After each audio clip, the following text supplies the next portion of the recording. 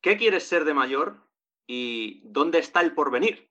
Dos preguntas tan serias que asustan, tan importantes que invitan a reflexionar en serio, pero tan distintas que para la pareja de dos que integramos este podcast, una tiene respuesta y la otra, más en broma, por ahora no. ¿Qué quieres ser de mayor?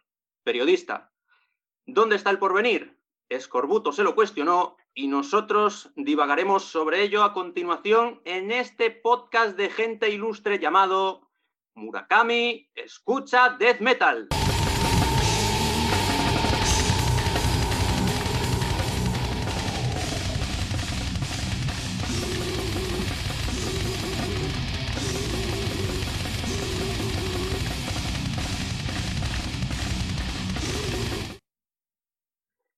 ¿Qué tal? Bienvenidos a este podcast tan especial, tan improvisado y tan entre amigos, que vamos a hacer un servidor de ustedes. Qué casposo suena eso.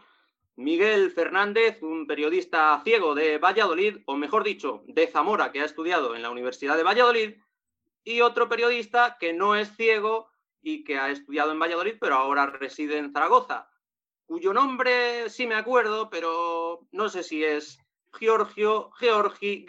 Él dio unas clases sobre ello en Twitter, pero yo ese día falté, hice pellas. Así que, ¿qué tal, Georgi? Muy buenas. ¿Y cómo te llamamos a partir de ahora? Hola Miguel, bueno, a ti te dejaría libre elección mientras ¿Sí? no vaya a Jorge. No, eso no. Georgi lo has dicho bien, además una pronunciación casi perfecto al búlgaro, o sea que bien. Sí, es que tengo lazos de sangre con la tierra de Stoikov.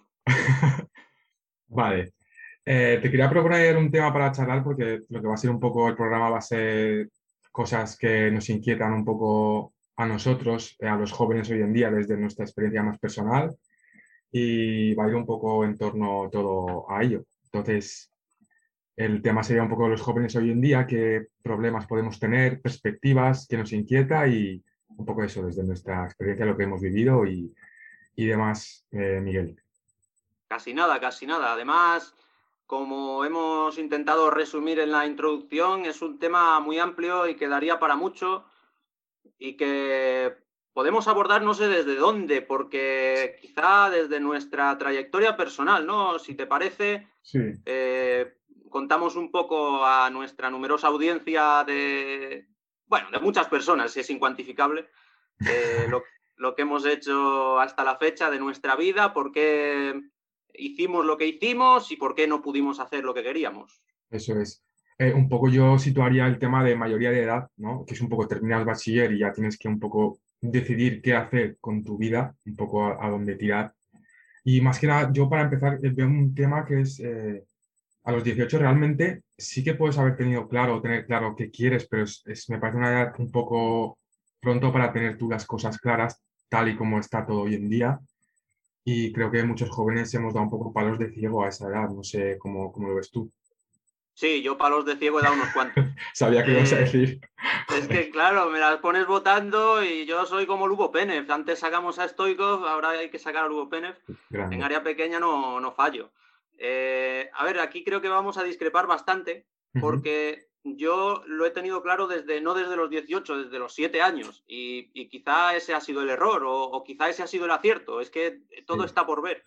Pero yo, cuando escuché a escondidas o medio a escondidas el Madrid Depor del Centenariazo, yo ahí tuve un flash, un reflejo, una revelación divina, llámalo X, que me hizo pensar que yo tenía que ser eso, tenía que ser lo que yo había escuchado por la radio: periodista deportivo, locutor, analista de deportes, redactor en prensa, lo que fuera. En principio, a mí lo que me molaba muchísimo era la radio, pero relacionado y muy restringido con ese mundo. Luego, conforme avanzas, te das cuenta de que, vale, si quieres ser periodista deportivo, primero tienes que ser periodista, y si quieres ser periodista, primero tienes que decantarte por letras en el instituto y en el bachillerato, y después ya ir entrando en la universidad, contactando con otros similares y demás. Pero yo la idea matriz la tenía clarísima desde bien pequeño, y por mucho que han intentado convencerme de lo contrario, aunque tampoco me han presionado obligándome a nada, yo me he mantenido firme en mis 13. Vale, sí, o sea, tú, digamos, lo tenías claro. Yo creo que, yo diría que no es lo que pasa con la mayoría de los jóvenes. No, no. Pero vamos, eso también es bueno en el sentido, es muy bueno tenerlo claro y saber por dónde tirar, pero también luego quizás puede ser un poco decepción al ver todo lo que tienes que, el proceso largo, que además en tu caso ha sido así, en el de todos, Sí. lo dificultoso que es, digamos, no sé si cumplir ese sueño o llegar a esas metas, ¿no? Que luego, pues, tema de universidad, todo lo que conlleva ello, máster, a la hora de encontrar trabajo luego es bastante complicado, ¿no? Sí, lo bueno es que yo no me he decepcionado por no conseguirlo a la primera. Yo no sabía las dificultades exactas que me iba a encontrar. Si lo hubiera sabido, pues a lo mejor había dado marcha atrás, a lo mejor no, a lo mejor me habría desesperado mucho, quizás no. Yo lo cierto es que sabía que me iba a encontrar dificultades, más siendo yo ciego, más siendo algo que yo quería con 7 años y que no sabía si con 18 iba a tener la misma ilusión por hacer. Pero el caso es que sí, es que llegaron los 18 y yo fui quemando etapas y conseguí entrar en la universidad, me dio la nota de corte para estudiar periodismo, tampoco era muy difícil, no es algo de lo que presumir, pero el caso es que me dio y desde entonces estudié la carrera, no sabía durante la carrera si después iba a necesitar un máster o si iba a tener la inmensa fortuna de entrar ya a trabajar en algo que, aunque no fuera lo definitivo, se asemejara a lo que a mí me Claro. interesaba. Y luego ya sí, luego ya vi que lo mejor era hacer el máster. En el máster tenía esperanzas, sí que sí, en encontrar lo que a mí me gustaba y lo que llevaba yo persiguiendo tanto tiempo, pero aunque no lo he encontrado todavía, yo no estoy desilusionado, ni frustrado, ni desesperado. Sí que estoy intentando darle vueltas a la cabeza sobre qué hacer para llegar a ese objetivo final. Pero bueno, por lo menos no he caído en la desesperación ni nada por el estilo. Sí, que eso también es importante porque a ver, las circunstancias son muy desfavorables, es muy difícil encontrar trabajo que tenga oportunidad, que sea un trabajo digno, por así decirlo. Pero sí que es bueno tener esa actitud, ¿no? De, aunque todo sea lo típico, que todo es una mierda, pero digamos, tú tienes la actitud, uno, de seguir ahí día a día, trabajándoselo, porque si no va a ser todavía mucho más difícil. Y si quieres, vamos a entrar un poco en el tema ya de la uni. ¿Qué te pasa a ti todo el tema de la universidad? ¿Cómo se imparte la carrera? ¿Qué utilidad le ves? Socialmente incluso, ¿qué te aporta? ¿Deja de aportar un poco así por, ¿sabes? Pues yo casi te diría que me ha decepcionado más lo que he percibido durante la carrera que Ujú. el hecho de no haber conseguido todavía llegar a algo serio. ¿En qué sentido te ha Eh, decepcionado la carrera, por así decirlo? Pues me ha decepcionado porque yo cuando elegí estudiar periodismo pensaba que día a día íbamos a hacer cosas muy parecidas a las que se necesitan en una redacción o que yo intuyo Claro, desde fuera que se ahí necesitan en está. una redacción. Y Eso es. luego en el transcurso de la carrera me he dado cuenta de que cada profesor básicamente impartía lo que le daba la gana, unos no eran periodistas, de hecho en la Universidad de Valladolid yo creo que, no sé si la mayoría, pero unos cuantos no eran o no se dedicaban a la docencia a nivel profesional o no estaban Sí, en activo. pero a eso Bueno, va un poco, creo que pasa con casi todas las carreras, que realmente son 4 años que te pegas ahí, que de lo que vas a trabajar. Luego aprendes cosas muy teóricas, cosas que no tienen nada que ver en muchos casos, y lo que es, como tú dices, hacer el propio trabajo para luego saber y cuando te piden experiencia en un puesto, decir, oye, pues he hecho esto en la universidad, tal, es que realmente no. Y ya te digo, pasa con casi todas las carreras y termina siendo el tema de la universidad una especie un poco, yo creo, o igual es un poco conspiranoico o no mucho, un poco una especie de criba de decir, pues, hay mucha gente, hay mucha demanda de estudiantes y de esta forma, digamos, nos deshacemos de la gran mayoría entre todos, ya sea por tema económico o por tema de que cada uno se busque un poco las castañas fuera de la uni, que es realmente lo que has hecho tú, por ejemplo, mucha gente haciendo algún tipo de radio amateur, prácticas de aquella sí. manera, ¿no? Y es un poco, yo creo, lo veo como una criba, no sé. Puede ser, es una manera interesante de verlo porque es posible que caiga mucha gente que no tiene los medios, que no se puede permitir tantos gastos o que directamente se aburre tanto que desiste. claro. Y O- que es que son 4 años, macho, es que Bueno, 4 años en realidad es más corto que antes, que la eso, licenciatura eran 5. eso es. Pero si la cosa no es que sean 4 años, a mí la cantidad de años no me parece mucha per se. Lo que me parece es muy molesto todo lo que te hacen aprender que en realidad no sirve para nada. Que teorías de no sé qué, teorías de no sé cuál, cosas que ya cuando las estás absorbiendo para el examen, sabes que las vas a vomitar en el examen, que esperas quitártelo de encima y que al día siguiente no te vas a acordar, yo por lo menos. Eso es, sí, había muchas cosas que eran teorías de memorizar y luego aprendértelo para el examen y sí, totalmente. Eh, en cuanto a, ¿te ha aportado cosas positivas la universidad? El hecho de mucha gente nueva, conocer gente un poco en ese sentido socialmente, por así decirlo, ¿cómo la ves? Sí, hombre, eso está bien. Eso seguramente sea mejorable y seguramente no es ideal, pero qué duda cabe que se puede entablar relaciones sociales con gente a la que de otra manera resultaría más difícil acceder. Por ejemplo, tú y yo nos conocimos ahí en la universidad de aquellos polvos, estos lodos. Sí. Nos conocimos en primero, ¿no? Que tú cuéntale algo a la gente de cómo viniste a Valladolid, porque tú no has vivido siempre en Valladolid, pero estudiaste aquí parte de la Sí, carrera. sí, no, pues está también el tema de nota de corte, que aquí no me llegó y en Valladolid sí. Y básicamente fui ahí. Y bien, es lo que te digo, el tema de salir un poco de tu, un poco al mundo exterior, ¿no? Porque al final son gente de muchos sitios, muchísima gente, muchos jóvenes. En ese sentido yo lo veo bien, que eso ni mucho menos compensa, pero es algo que yo creo que te hace crecer en este sentido como persona porque además, pues, a ver, también conoces gente de la uni en cuanto a algún profesor interesante o siempre hay conferencias, charlas y todas esas cosas que obviamente no vale, no valen 1.000 euros al año como es la matrícula, pero es algo que está bien. Y ya pasando un poco, a la hora de terminar la universidad, ya el tema que es que por huevos a veces te toca hacer un máster, que eso también hay que pagarlo, obviamente. Y luego te encuentras que estás, pues lo que decíamos, un poco ahí a ver qué pasa, ¿no? Todos un poco perdidos y gente que acaba con una carrera, con un máster haciendo de camarero y eso ya lo sabemos todos, pero es que es así, es bastante desesperante. Es así, es que es todo lo que comentaba al principio. Sé que es difícil, pero siempre cuando voy a empezar un proyecto, incluido este podcast, me pongo en la perspectiva más optimista y tengo la virtud o el defecto de que si es menos positivo al final de lo que yo esperaba, no me llevo un gran chasco. Ujú.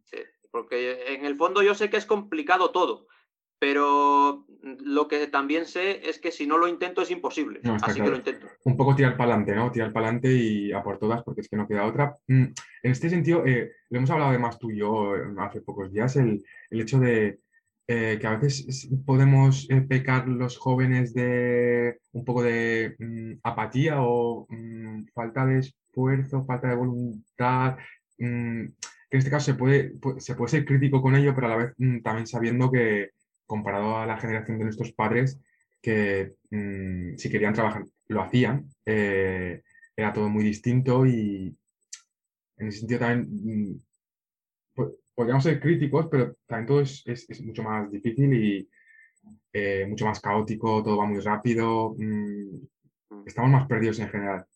Claro, yo creo que tenemos un concepto muy distinto de lo que es el esfuerzo.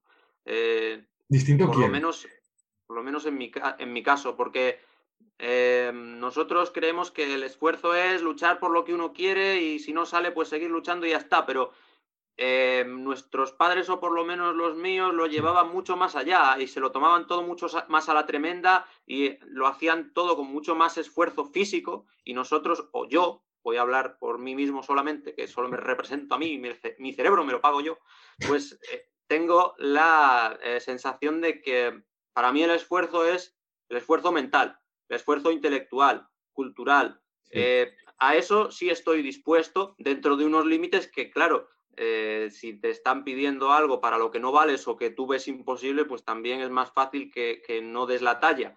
Pero a eso sí, pero un trabajo físico que a lo mejor nuestros padres decían es la única manera que yo tengo de subsistir y de ir ganándome la vida mientras encuentro lo que a mí me apetece, claro. eso nos cuesta más o desistimos antes.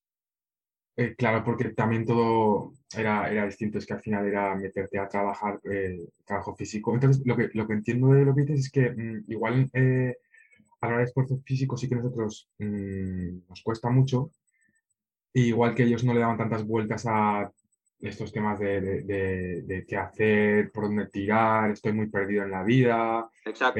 no me encuentro a mí mismo, un poco ya existencialista todo, pero en ese sentido, ¿no? Pero claro, es que también tenía la posibilidad de, o sea, realmente hay gente que quiere trabajar de lo que sea y realmente no tiene la oportunidad, o sea, Es posible. Claro, es que analizar caso por caso llevaría horas y horas. Pero sí que nuestros padres, quizás aunque hubieran tenido la posibilidad de hacer este podcast semifilosófico, sí, pues no se habrían puesto a ello. No se no habrían tiene puesto a ello y pinta, ¿eh? nosotros sí. Sí, sí, sí, sí, sí. Hay una cosa que, igual que, por ejemplo, hoy en día, que se puede hacer una especie de lectura que lo habrá hecho mucha gente, pero quizás hay como más libertad a la hora de elegir, más libertad en todos los sentidos, más tolerancia, mucho más acceso a muchas cosas, a tecnologías de la información actuales, etc., etc., Internet. Toda esta tolerancia y libertad quizás a veces conlleva, o sea, es buena, porque es buena, conlleva estar uno más perdido y por no saber qué quiere o qué le gusta. Y eso es un Eso, poco la parte mala, que antes era, oye, hijo, esto te lo tienes que hacer por cojones, o sea, esto sí, eso es así o es así, no hay otra forma. Entonces, aplicando enseñanzas de la universidad para que nuestros profesores se sientan orgullosos cuando les llegue este podcast, pues, podríamos decir que el problema es vivir en la era de la sobreinformación a eso veces, es, que tenemos sobreinformación y eso nos puede dificultar, no a mí, o eso creo, en la capacidad de elección, que digamos, tenemos tantas cosas en las que elegir que no sabemos por cuál decantarnos, y también claro. nos puede perjudicar porque nos dispersamos demasiado, tenemos demasiadas distracciones en las que perder el tiempo en vez de invertirlo. Es que es totalmente eso. Hay que saber, ¿no? Usar Internet, usar todo esto que tenemos al alcance de la mano, porque puede ser un poco contraproducente. En ese sentido, hablaremos de redes sociales ahora en un ratito. ¿Sí? Eh, pero sí, básicamente yo creo que por ahí van los tiros. Y luego también un tema que es todo muy... sí que hay mucha información y como tú dices sobre información, pero no acabamos de profundizar un poco en nada. Hay muchas cosas, pero no nos terminamos de centrar en ninguna. O sea, todo pasa muy rápido, todo es muy ligero, a veces tan superficial, pero porque es que todo va muy deprisa. Este sistema, no sé si es por el sistema Sí, económico capitalista o creo lo que sea, que pero es así, ¿no? somos como abejas revoloteando, pero que no nos acabamos de posar Eso es. en, Y es que en ningún panal. de hecho, estaba hace poco leyendo un libro que hablaba del tema de que realmente eso es lo que se promueve en la sociedad. Mismamente en las empresas se separa por departamentos las personas y además los contratos son de poca duración, por lo que no terminas de entablar relación con las personas con las que trabajas.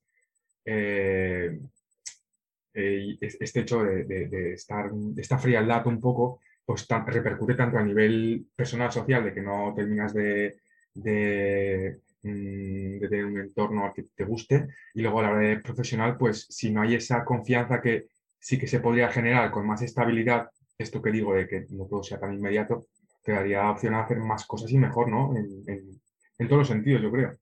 Está claro, yo creo que lo que se busca es el trabajador robot. Yo lo sé más por mi madre que por mí mismo, Eso es. pero la sensación es un poco que lo que quieren los que mandan es que llegues al trabajo, actúes como un autómata, desempeñes tus jornadas a cañón y Y ya vuelvas a está. casa y al día siguiente lo mismo. Y que no pienses, que no le des vueltas, que no protestes, que no reclames, que no Sí, demandes tus derechos y sí. así todo el tiempo. Y Sí, así es. sí, sí, así. Y también sí que todo esto que dices tú, pero también como que nos ponen a la población ciertas cosas, digamos, ver el fútbol, tener tu coche, ir al centro comercial el fin de semana, ciertas cosas que son como ya tengo esto, ¿no? Ya estoy bien, llego a casa, estoy con mi super tele, ¿no? Y como que unas cosas que nos medio adormilan. O sea, nos dan lo justito para no protestar igual. No sé. Sí, las recompensas baratas Eso es. que te hacen tomar el camino fácil, que es Mm, cogerlas, en vez del camino complicado que es intentar cambiarlas. Eso es, eso es. Y luego, en cuanto a eh, homogeneizar todo, el tema de la globalización de hace años cada vez es más fuerte, que yo creo que es un poco anular un poco las diferencias que hay entre personas, no terminar mm, de conocernos unos a otros. Realmente lo que se promueve desde todo este mundo es eso, no terminar de ahondar en ciertas diferencias que igual son incómodas, pero y ser todos un poco iguales para que no haya confrontación y todo esté más o menos mecanizado, como tú dices. Es un poco triste, pero Ovejitas que tienen el perfil de LinkedIn y eso que es. tienen los perfiles en todas las redes sociales para buscar trabajo, pero que nunca lo encuentran, sí. LinkedIn es una red social muy rara. Yo no termino y me parece muy poco cómoda. No sé usarla del todo. No sé qué sentido tiene, pero no sé. Parece que Ya hay que me dirás. hacérsela. Sí, sí, yo como ciego tengo que usar programas de ordenador que me decodifican lo que ponen las páginas web, porque son programas de voz que me leen lo que aparece en pantalla.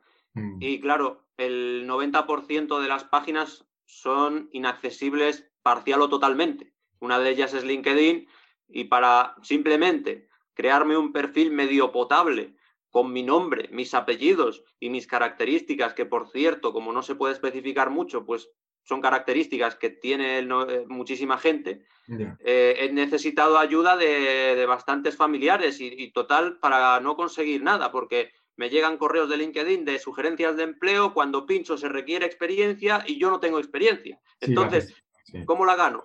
La pescaría que se muerde la cola. No queremos experiencia, pero no te damos experiencia. Entonces es un poco. Claro. Sí, ya te digo, no me apaño yo ni de broma con esta red social. En tu caso, pues todavía mucho más difícil, claro. En fin, y luego mucho spam. No sé si te ha pasado a ti el tema de empleo, cosas de estas, mucho spam, mucho regístrate aquí, regístrate allá, que Sí, realmente no sí. sé si son eso, puro spam o, pero bueno, en fin, es que es lo que hay. Hay que tomárselo de la mejor forma, como decías tú.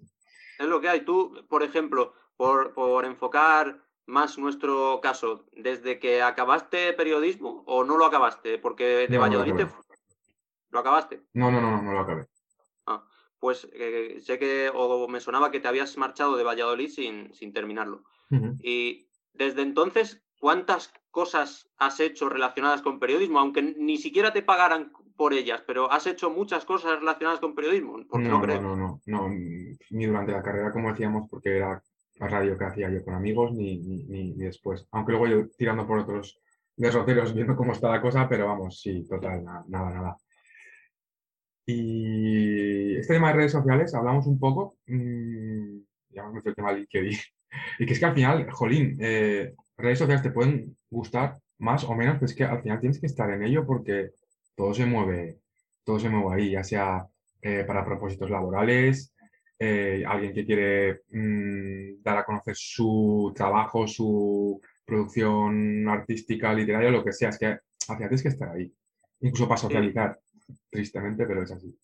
supongo que sí, que tienes que estar en la rueda. Eso Luego, es. ¿eso en qué se traduce? Porque yo la red social que más uso y que más fácil me resulta usar es Twitter. Y ahí lo que consigo básicamente es pasármelo bien o poner mis chorradas de fútbol, que es lo que más me gusta, y conversar con gente a la que le pueda interesar o que entra a interactuar, que por cierto cada vez es menos. Pero el resto de redes sociales o las destinadas a encontrar trabajo, yo no les saco provecho ninguno, pero bueno, me gusta estar y es un poco por donde te lleva la sociedad que te sabe muy mal no estar en ellas y vaya, que yo las disfruto, pero que no les saco ningún fin práctico, al menos por ahora. Sí, en cuanto a provecho como tal, poco. El tema este, por ejemplo, de Twitter, que es una red que ya sabemos que es muy suya, ¿no? Yo sí que veo, hay una cosa positiva que dices que no me aporta nada, digamos, pero el tema de jolín, escribir lo que te pasa día a día o tus gilipolleces, lo que sea, en parte eso tiene una cosa positiva y hay gente que incluso le ayuda, por así decirlo. En otros casos sí que es muy todo lo contrario. La gente se mete en muchos líos y acaba siendo su vida a la red social, pero Mm. tiene esa parte positiva, ¿no? Un poco de... Sí, aunque solo sirva de desahogo. Yo, Claro, contando un poco lo que he hecho, que yo sí he hecho alguna cosita más de periodismo, porque en cuanto acabé la carrera hice el máster. El máster daba derecho a prácticas, o por lo menos habría unas posibilidades interesantes de prácticas. sí. Pues yo luego tuve la oportunidad de entrar en Radio Marca Valladolid sin cobrar nada, Como no pero podía ser de bueno, otra manera. sí, participando cada semana por lo menos un par de veces o tres, Sí, haciendo intervenciones con reportajes sobre el Real Valladolid o intervenciones de las ligas de una fundación de aquí, de la Fundación Eusebio Sacristán. Y bueno, todo eso yo lo iba plasmando en Twitter. Veía que me empezaba a seguir gente relacionada con el mundillo del claro. Pucela y poco a poco iba teniendo yo más difusión, me iba dando moral que gustaran algunos de mis reportajes. Bueno, incluso no fue por redes sociales, pero una vez dijo el presentador del programa en el que yo colaboraba, que era mi jefe, claro, Chus Rodríguez, que a Ronaldo, el original, le había gustado un reportaje que yo había hecho. Y, Anda, mira, bueno, sí. pues todas esas cosas Sí. las puedes, aunque esa en concreto no, pero las puedes colgar en redes sociales y aunque solo sea por el gusto personal de hacerlo, pues ya está bien. Y luego, una vez hice el máster, hice las prácticas en Radio Marca Valladolid, se abrió un posible horizonte de poder formar parte de un programa sobre deporte paralímpico en Castilla y León, incluso presentar ese programa y cobrar por ello. La ONCE se negó a financiárnoslo porque era el medio de financiación que teníamos y, bueno, supongo que causas más nobles como pagar a sus altos directivos o Eso es. vender qué hacen lo que no hacen implicaron que no nos ayudaran a nosotros y en concreto a mí. Y luego este año he vivido un episodio desagradable también con una publicación literaria que tenía todos los requisitos para ser premiada y sin embargo se saltaron sus propias normas para no premiarla. ¿A dónde voy? A que todo esto yo lo he ido poniendo en redes sociales, he ido intentando que se supiera y al final se convirtió en mi único altavoz, porque de otra manera no se habría enterado de nadie y con Twitter y WhatsApp pues al menos me pude dar esa pequeñísima satisfacción de que más gente leyera cosas que a mí me inquietaban y que de otra manera estarían totalmente silenciadas. Es un poco intentar hacerte hueco, intentar visibilizarte. Si está bien. Este tema de la ONCE y estas organizaciones que, como dices tú, supuestamente están para algo bueno que promueven ellos, que dicen que hacen, que luego nunca es así. Y, todas las ONG y este tipo ya hemos hablado que es una mierda. Pero bueno. Y sí, es que al final sí, tienes que estar ahí porque y además tiene que ser todo, tienes que currártelo mucho realmente si quieres que tu red social, sea Instagram o tu Twitter, que aparte de poner lo que a ti te da gana para que te tomen más en serio profesionalmente, tienes que estar cada día ahí. Y es un esfuerzo que inviertes en, o sea, tiene que ser mucho esfuerzo, tiene que ser muy constante, intentar también destacar, porque eso también es otro tema que en cuanto al contenido, igual hay cosas que están muy bien, pero por lo que sea no consiguen tener muchas visitas o me gusta, bueno, lo que sea y al final es un esfuerzo que también desgasta y bastante complicado. O sea, Desde luego, yo creo que eso es no perseguir eso a diario, porque si tienes ese objetivo, lo normal es que no lo consigas. sí.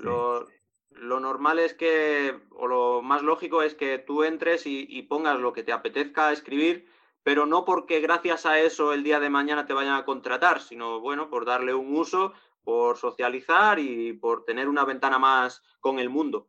Yo me refería Pero también a cuentas, por ejemplo, hay, no lo sabes, hay cuentas de Instagram, por ejemplo, alguien que dibuja o que quiere ganarse la sí, vida con eso sí, ello. sí.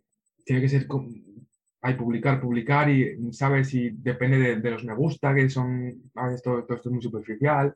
Decíamos, la gente no se para a pensar porque leían mil cosas, estamos todos súper estresados, no, con muchas cosas, o incluso si estás trabajando, pues después de 8 horas no te vas a poner ahí a ser profundo y a mirar cosas por ahí. Es un poco eso, otra vez la pescadilla que se mueve la cola. Instagram yo no sé cómo va, me consta que por lo que me cuentan, que es bastante superficial, Sí, pero bueno, incluso en Twitter hay gente que tiene la inmensa suerte de conseguir al final avanzar más en su camino laboral, porque fíjate tú, los que estaban antes, a nosotros que nos encanta el periodismo deportivo, los que estaban antes en Ecos del Balón, y ujú, cada uno se fue a un club de fútbol sí, gracias en gran medida a las sí, redes sociales. sí, pero ostras, tú fíjate cuánto, que este caso de Ecos del Balón es un caso que se ha currado muchísimo sin cobrar absolutamente nada durante igual 10 años, para al final conseguir cierta difusión, que les escuchen más gente, y ha sido mucho curro por su parte. Y tú fíjate para llegar a que te escuche la gente, ¿no? Si quieres ganarte la vida con ello. Lo bueno es que alguien lo ha conseguido, lo malo es el porcentaje de gente que lo ha conseguido, que es muy Y todo el pequeño. camino, que también Sí, es durillo, es durillo. En fin, en fin. es durillo. Y ya un poco como último tema, a ver qué te parece. Si tienes que decirme tú algo, ya sabes. El tema, con todo esto que estamos hablando, de todo esto que nos rodea a la juventud, que no sé si somos millennials, yo creo que sí, porque el tema de millennials era los nacidos a finales de los 80 hasta los 2000 creo, o sea que sí que creo que ambos entramos en esta. Ya a Sí. partir de la siguiente de los 2000 creo que ya son generación Z, o algo, alguna letra, creo que era la última. Z de Eh, Zamora, o en tu caso de Zaragoza, mira sí, ahí, de uno por Zaragoza, bando. sí, en fin, sí. Y, y eso, con todo esto que tenemos, al final el tema de bienestar emocional de un chaval, un chico, una chica joven, no es fácil porque al final no tienes una rutina de trabajo, si la tienes es complicada, es estresante como tú, no la tienes, lo más normal es que no la tengas, hay un 40% de paro juvenil o cosas así. Digamos, tienes que saber tú gestionar eso bien, eh, hacer cosas, trabajarte todo lo que puedas, pero también, no sé, ocupar tu tiempo, aunque sean cosas triviales, ¿sabes? Que, Sí, sí. Hay que cubrir horas y, y hay que hacer dentro de, por lo menos mi manera de afrontarlo, dentro de lo que cabe y de lo que se pueda, lo que a uno le gusta. Si uno se siente feliz, aparte de buscar trabajo y de poner todo el empeño en ello, y si se puede crear un blog, se crea un blog. Si se puede empezar un podcast, pues encantado. Aparte de eso, a mí me gusta jugar al ajedrez y tengo la posibilidad de entrenar, pues una de las posibilidades que me ofrece la ONCE es poder entrenar ajedrez y mejorar mi nivel, y sé que nunca voy a ganar un campeonato del mundo, ni siquiera uno de la ONCE, mm, en el que estén todos los mejores de España, pero bueno, a mí me divierte, me evade, me hace realizar un claro, esfuerzo intelectual que me eso es. compensa porque me gusta, pues lo hago. Y a otro a lo mejor le gusta el piano, que yo lo tocaba de pequeño, pero me suponía demasiado esfuerzo y no me gustaba lo suficiente. Pues lo dejé, pero Sí, esa otra sí. persona, pues que lo haga. Sí, es intentar pensar en la realidad que nos rodea, pero no entrar en un bucle peligroso y perjudicial en el que todo el día estés pensando en lo difícil que es la vida y en lo imposible que está conseguir lo que quieres. Eso es, sí, totalmente. Es lo que dices, un poco buscar, digamos, lo que a ti te puede gustar, porque al final parece como muy, muy trivial esto de, o muy obvio de buscar lo que te gusta y hazlo, y suena como frase de autoayuda, pues que es un poco así, buscar por dónde puedes tirar, incluso que a todos nos gusta algo, se nos da bien algo y no caer en esa apatía, por así decirlo. Y al final tampoco tienes por qué hacer cosas súper intelectuales o que te No, aporten para gran nada. cosa. Es un poco también la parte de rellenar tu tiempo, tu ocio, yo qué sé, con cualquier cosa. Saliendo a Al- pasear, haciendo un crucigrama, yo qué sé, crucigramas se hacen hoy en día. sí, sí. No sé, juegos, minijuegos. ¿Recuerdas Son de válvulas mini? de escape. Yo te sorprenderías si te contara el tiempo que invierto en intentar conseguir el mejor equipo posible para la fantasy de la Premier League, Claro, o, claro. o, o mirar los resultados en Live Score, los resultados del fin de semana, descubrir jugadores de los que nadie ha hablado de la Liga Turca y por qué no han salido de ahí si meten muchos goles cada fin de semana. Pues cada uno tendrá su pedrada. A otro le gustará leer cómics, o lo que sea. Lo que sea, sí. Y luego, un poco también, lo que yo lo resumiría, no esperar del exterior, no esperar cosas del exterior, porque es muy probable que no vengan. Y el bienestar un poco buscarlo en uno mismo también, que a veces es muy complicado, yo lo sé, y según qué situaciones, y es fácil caer en eso que decimos, ¿no? De venirte abajo. Pero a veces incluso llegar a obligarte a salir un poco de casa, a dar una vuelta, cualquier cosa mínima, y una especie de rutina pequeña, que sea poco a poco, para, pues eso, para mantenerte ahí más o menos bien. Sí, la disciplina mental que dice mi No, y madre, tampoco que usar Twitter como tu psicólogo, que en vez de ir al psicólogo, publiques en Twitter, eso no es bueno. no, no, para nada.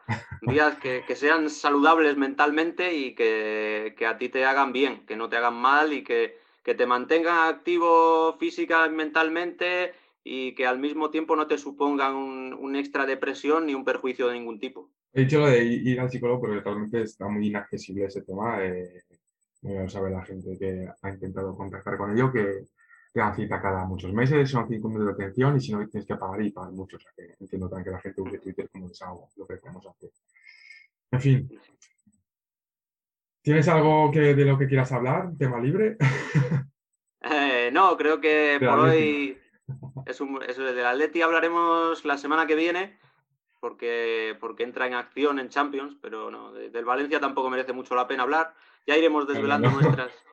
nuestras simpatías futbolísticas. Claro, es que te iba a decir un comentario hiriente, que es una cosa es hablar de fútbol y otra cosa del Valencia actual. Es que Total, eso no total. llega ni a ser No, fútbol. no me hiere porque es que sé que es verdad y Claro, hay que asumir las cosas. En fin, en fin. bueno, y luego, bueno, lo bueno es que tú tienes al Zaragoza que está peor todavía, así que te puedes consolar Vaya pensando tela. en un equipo. Vaya tela, en fin, es que tela, ¿eh? Pues nada, de momento esto ha sido el programa. No sé si os ha quedado un poco claro de lo que va a ir, que parece ser que sí, ¿no? Un poco juventud, temas que nos preocupan. Veremos la frecuencia con lo que hacemos, con la que lo hacemos y tal, pero bueno, como una toma de contacto primera, a ver qué Intentaremos tal. que sea semanal y que, bueno, también depende de lo que nos pida Murakami, ¿no? Un poco estamos a la expectativa de lo que mande el jefe, Eso es, eso es.